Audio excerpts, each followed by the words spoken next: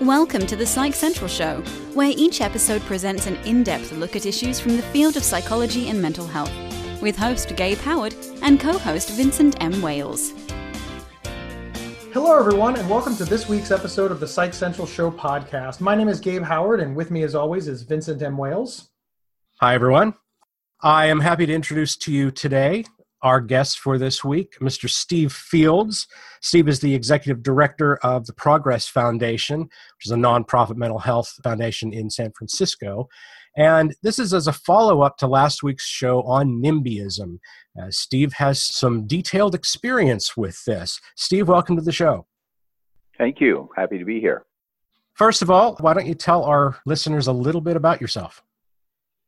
Well, I guess myself and Progress Foundation are kind of aligned because I started work there as a 22-year-old 48 years ago, and I'm still here. So Progress Foundation was a part of the enthusiastic community-based response to what was supposedly a deinstitutionalization policy, and I started working in a halfway house as a non-mental health person at all. I was a community activist and political person looking to do something in the community. So I linked up with this brand new halfway house, as we called them back in the old days, and started working there and got so interested in what I felt was wrong as an arrogant young person with the mental health system that I kept staying and trying to do different programs and trying to do things that I thought was addressing what I saw as the major problem, which is we institutionalize way too many people in this country because of their diagnosis of a mental illness, and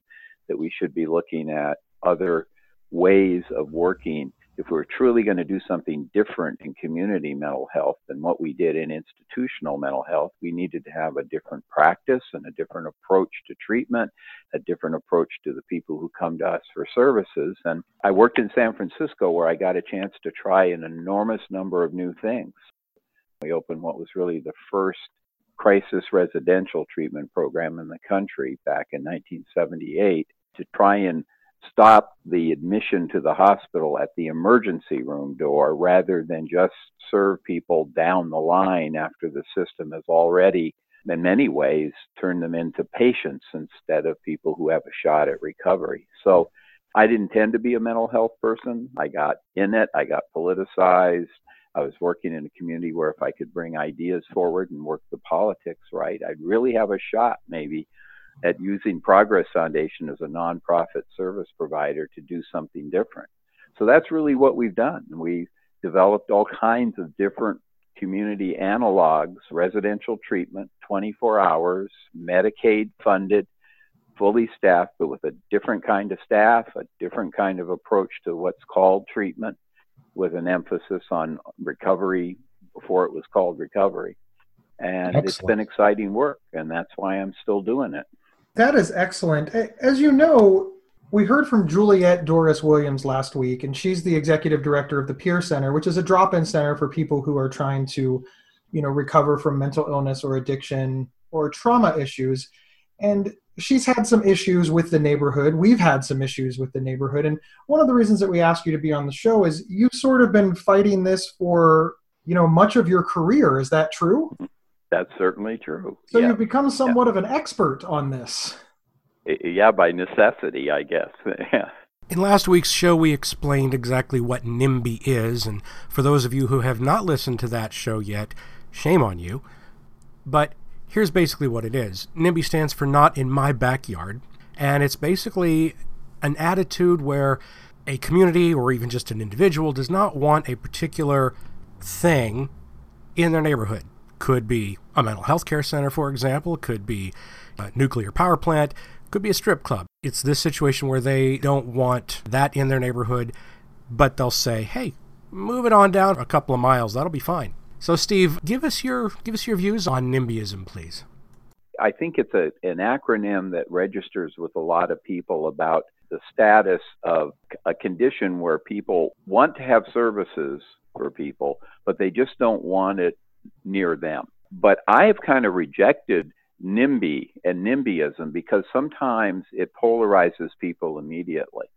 because the thing I've learned the most in my work was that if you approach what you're facing from a more generic and almost political world, which is you're not making judgments, you're just saying, I'm going to be dealing with community opposition, then you don't make the mistake of missing what the real issues might be for some people that help you win over support, peel off opposition, and probably even more importantly, I've learned over the years, hold on to the political support you need to be able to get a program open, whether it's through a conditional use process or something else, because ultimately planning commissions and boards of supervisors can make all the difference in whether you continue to have your program open or whether or not you never get your doors open. So I don't say NIMBYism much anymore because it's become a bit of a too simplistic a way of describing the phenomenon of people who don't want different people in their neighborhood for all kinds of reasons. I see. Okay. Well, that's interesting.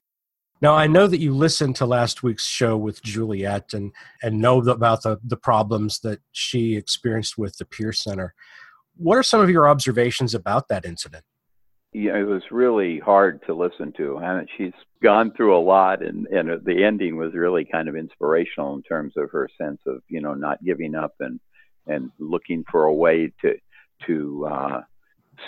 keep the center going without having to have that kind of behavior, close it.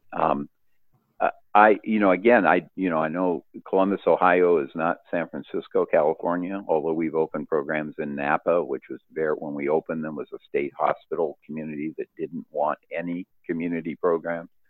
So I'm used to the very sometimes depressingly angry and ugly attitudes that people will bring into their opposition to a program being opened. And I have not had a program that was struggling to run and serve individuals in the community while the community opposition or the people in that neighborhood were acting the way those individuals in an organized kind of way, was the impression I certainly had, to try and harass this service and the people who use it into getting out of their neighborhood. What I heard happening to the center was almost a legal definition of harassment.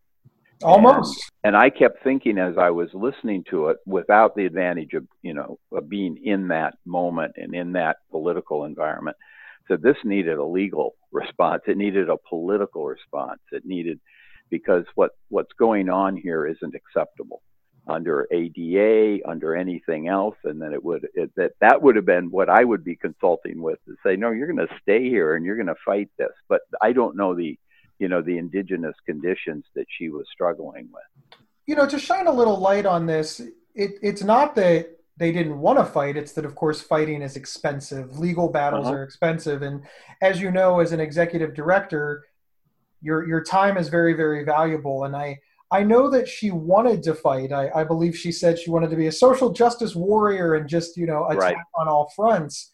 But the reality is the neighborhood had, time, energy, effort, and money that unfortunately a nonprofit doesn't have, which kind of leads me into my next question.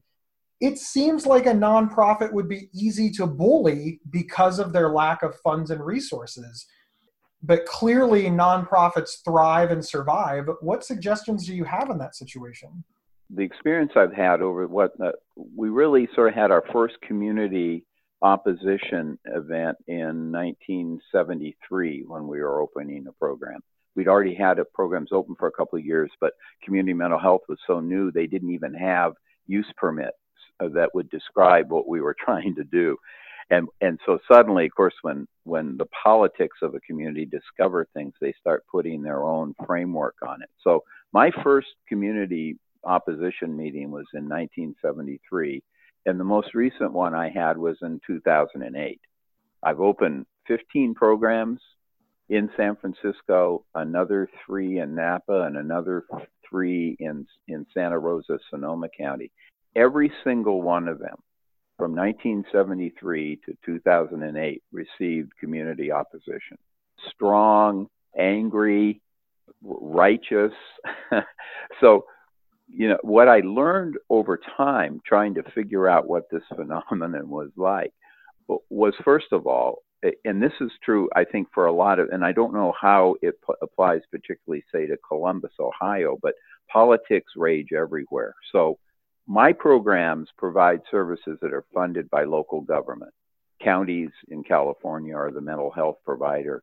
And every program that I've opened and been leading toward opening in a neighborhood has funding from the county mental health system, which is true of an enormous number of community-based programs. So that's my customer to begin with. It's not the client, it's the county that needs this program or has a reason for having it. One of the things that I learned over time was I start at the decision point. I start at who has the power politically through a use permit process, a planning commission, or a board of supervisors to prevent the program from opening. And I go talk with them first about my plan to open it so I can kind of inoculate them to what they're going to see when we finally propose a particular address for a particular site. I learned that when they're surprised in a chamber or with a bunch of phone calls from a neighborhood and they don't know about the program and they haven't met me and they haven't listened to why it's being opened and what its purpose is and how it fits into the larger policy goals of their community, their government, whether it's a city or whether it's a county or a region, then they panic. And when you're trying to learn about community-based services for people with a diagnosis of mental illness in that kind of highly charged environment, that's the worst place to try and get a point across to decision or policy makers. So I start there. I get their advice on what part of the community would be the best, and then I make my case for why we're not going to put all of our programs down in one poor neighborhood, and we get a chance to dialogue before I brought them an actual proposed site. I like to joke about the fact that after opening these 15 programs in San Francisco, I've never picked the right street. There's always a street I could have picked in every meeting I'm in. We love what you do at Progress Foundation. We know these poor people need the support and help, but you just picked the wrong block, and it's always the case. So I understand that I'm never going to eliminate opposition, but I have to approach their opposition in a way where I narrow it down to the kinds of people that were harassing the center in Columbus, Ohio. Because when you have your first meeting of a neighborhood, and that's when the most angry, frightened people show up, there's a lot of those folks that just want to hear answers. And if I'm already thinking that they're bad people because they're opposed, I'm going to say the wrong thing. I'm going to polarize the discussion. So what I've said to a lot of people about community opposition, your goal isn't to win people's support, it's to peel away the opposition. Take it on face value that if they say they're worried about the traffic you're going to create, because people always dissemble and pick an issue because they don't want to say until they have to, we don't want these kind of people around. So you address traffic, you address parking, you address garbage, you address noise, and you answer the question straight up until pretty soon people who are just worried or concerned will go away, and then you're down to half the people. And pretty soon you start narrowing it down. And almost every time I've gotten to a place where the people in front of the planning commission or the board of supervisors will stand up and say, we just don't want these people in our neighborhood. We don't think they belong here. And then I've won, because the board of soups has already been preconditioned for what's illegal to deny any kind of facility or program in the community simply because of the disability of the people that might use it, because ADA is protective.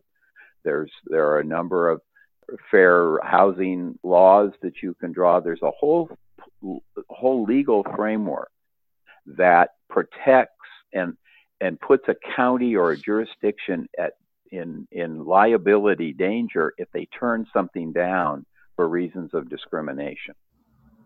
This episode is sponsored by BetterHelp.com. secure, convenient, and affordable online counseling. All counselors are licensed, accredited professionals. Anything you share is confidential. Schedule secure video or phone sessions, plus chat and text with your therapist whenever you feel it's needed. A month of online therapy often costs less than a single traditional face-to-face session. Go to betterhelp.com/Psych Central and experience 7 days of free therapy to see if online counseling is right for you. betterhelp.com/Psych Central. The next question that I have is, in all of your years, are people just really this, I mean, I hate to ask it this way, but are people just really this mean? I mean, what you described was somebody just stood up and said, I don't want these people in my neighborhood. I mean, I'd like to think that that doesn't exist, but I know that it does. But is it really coming from a place of just anger and or is it, I mean, give us some hope here. I mean, yeah. I don't believe communities are this mean.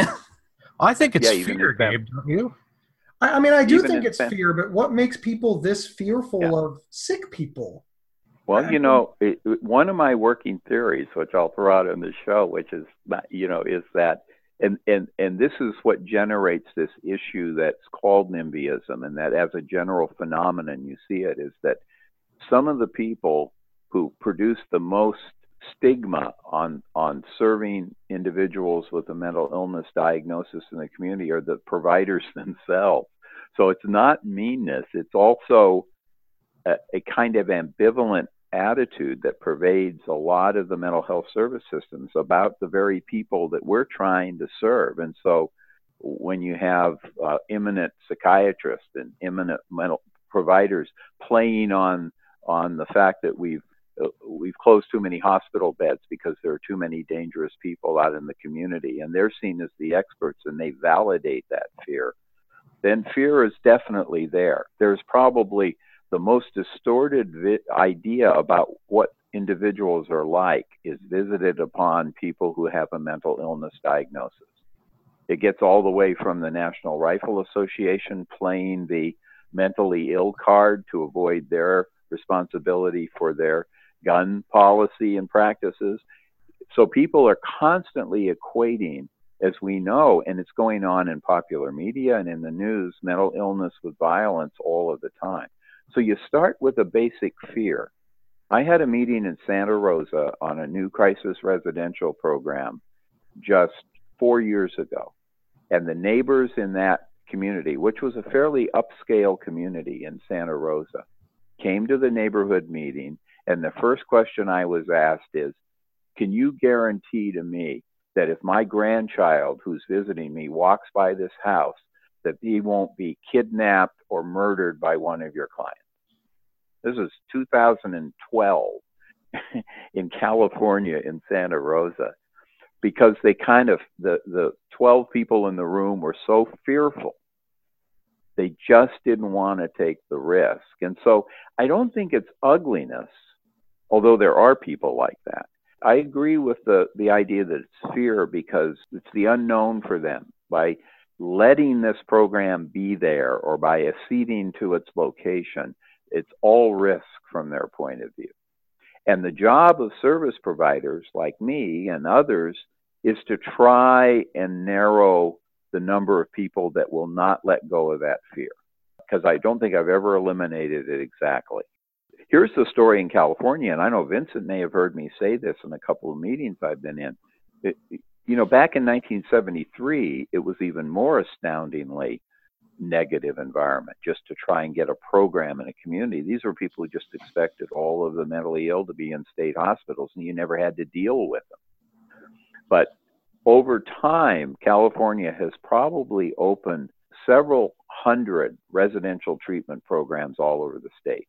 Almost every one of them in various counties received opposition from the neighborhood they wanted to locate in.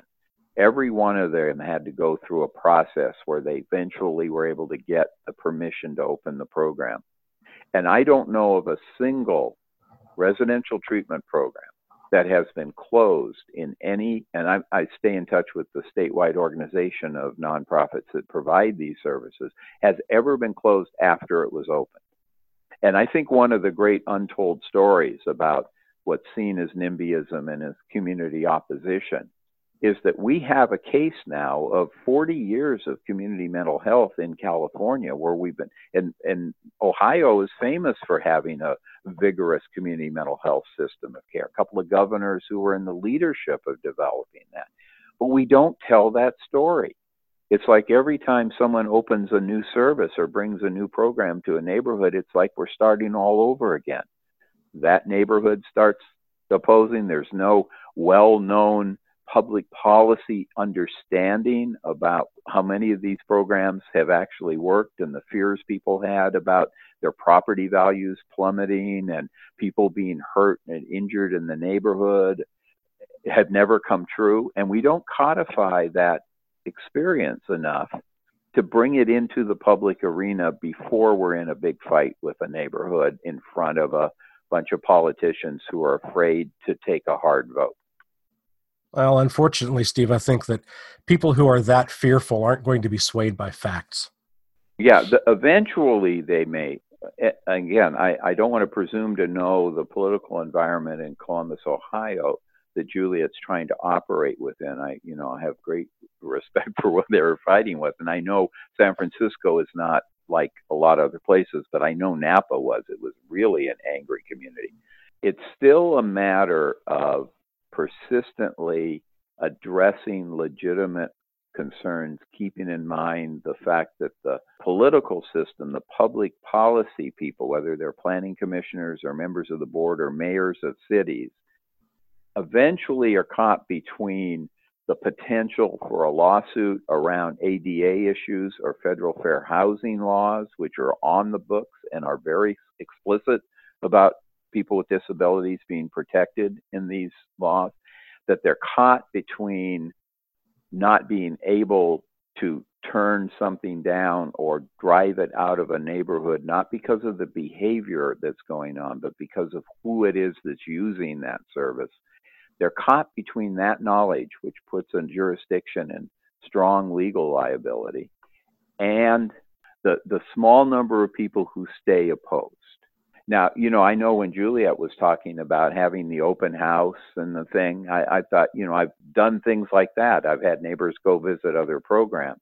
And what I've done is generally engaged people before and seen who stops coming as opposed to who stays opposed. I don't see it as a negative story. I mean, I have my neighbors now of my 15 programs in San Francisco don't know we're there even. To me, that's a great outcome. I don't need them being vigilant and wondering. We've gone through a process with each program of the people that lost the battle start drifting away. The people in very rare instances that have continued to be aggressive and harassing, we use the political structure and the legal structure to keep them away. And that's happened maybe in less than a half a dozen times. And we end up being integrated into a neighborhood, and then we're there. And then people are good neighbors. There's a lot of people opposed to programs who, if you can break through what their reason is for opposition, and there are some legitimate ones, and answer their questions directly, give credit to the fact that they're worried and wondering about what might happen here, and talk to them and not try to judge the fact that they don't know that much about mental illness. They don't know that much about the kinds of individuals that are coming to services. Most of them give up and go away. They're not going to become your best friend, but they're going to say, okay, it looks like this agency knows what it's doing. They have a record. They've given us the phone number to call whenever there's a problem.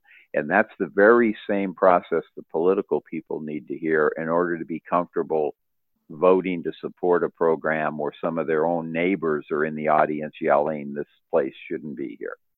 I've told a lot of people, including my wife, the time I feel the worst in the work that I've done has been after some of these community meetings. I just want to quit and say, what am I even doing this for? I imagine so. And then I have to remember I can win this. I just need to win it. I need to show enough support politically and to back them down and win this. And I've never had to go to another site like Juliet had to do, but I could imagine that having to be in the equation of winning. But what I would like to be able to talk to her about it, how do you start building political support around what you're doing so that you're not alone in this fight, that there's a bigger audience that's looking at this behavior and helping you persevere? Because to me, it's always been about politics. Mm-hmm. I do agree with you that, I am personally invested in the Peer Center's issue. I work there during the week. I've been there for 3 years. Juliet is probably, as far as mental health advocates go, she's probably the one that I look up to the most.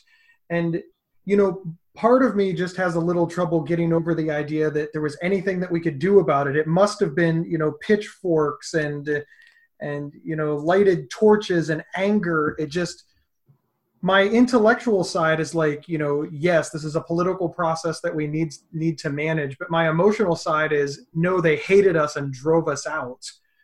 Can you speak a little bit on, what do we do with those feelings? Because at this point, we've moved.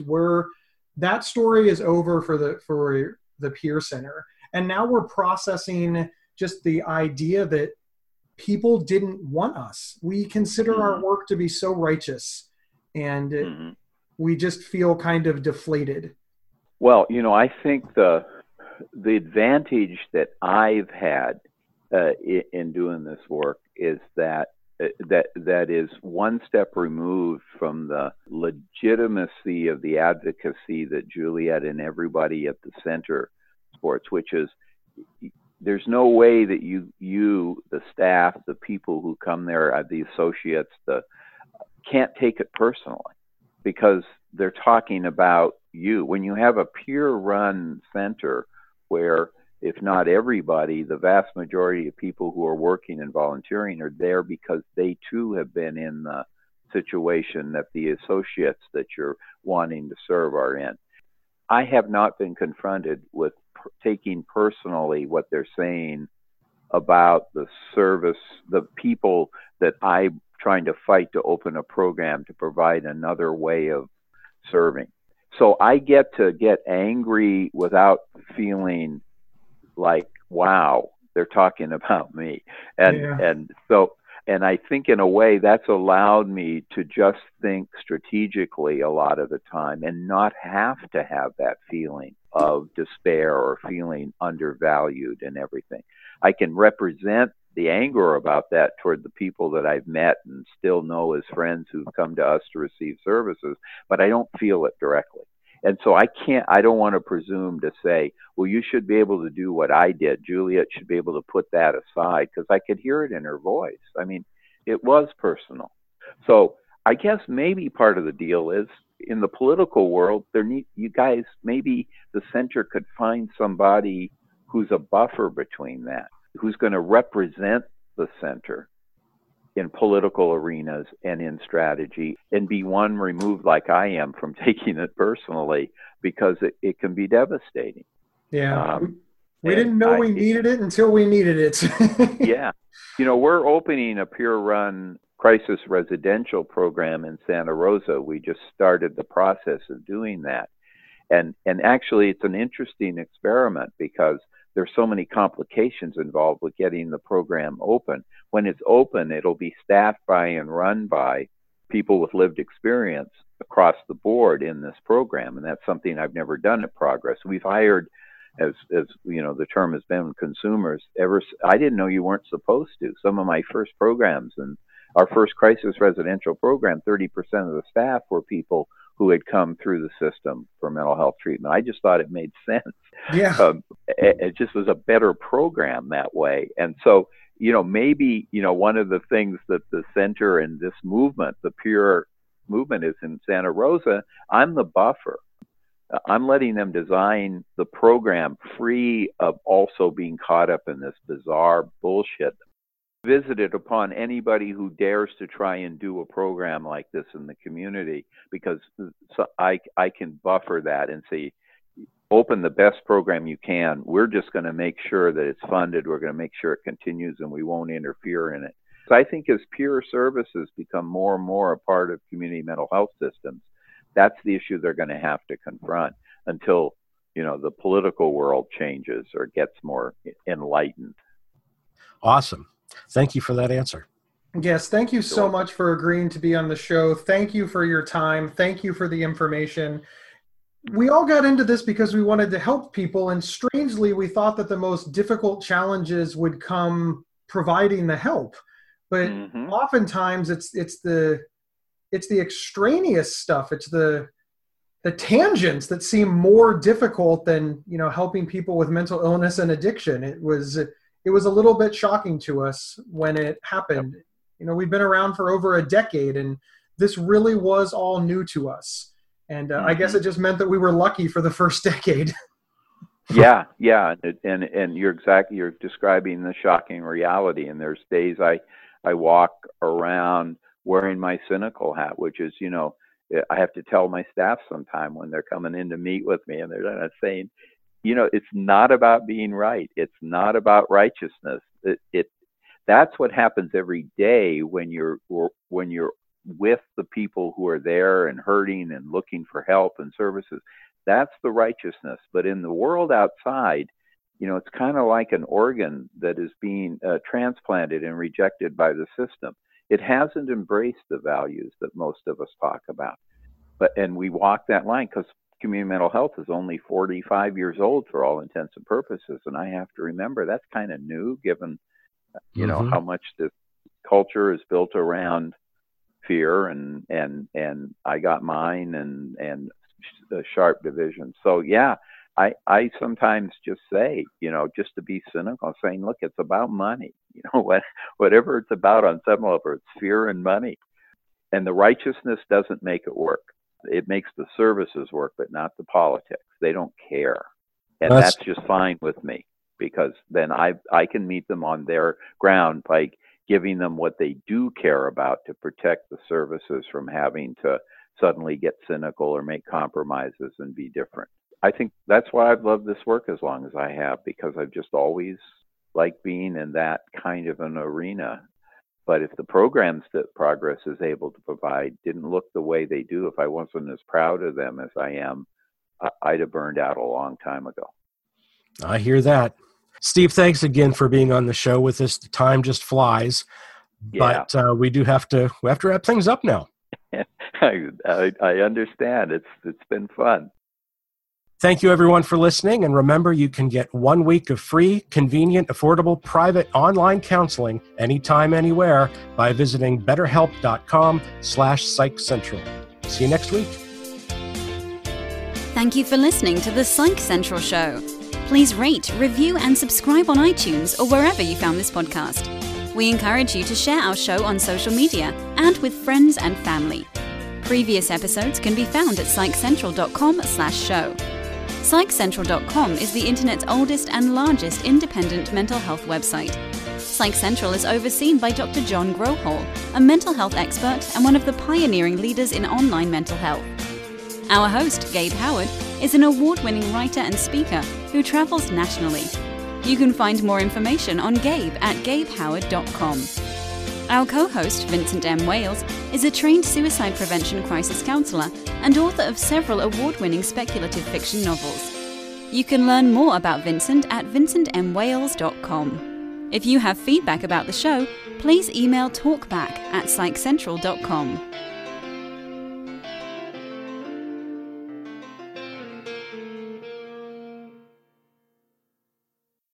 There are few words more misunderstood and misused than OCD. Imagine having unwanted thoughts stuck in your head all day, no matter how hard you try to make them go away, and then having to pretend that everything is okay despite having to feel crippled inside. That's OCD. 1 in 40 people suffer from it globally, but there's hope. If you have OCD and need help, you can get better with specialized treatment. NoCD offers effective, affordable, and convenient treatment for OCD and is covered by many major insurance plans. Go to nocd.com to learn more. That's nocd.com.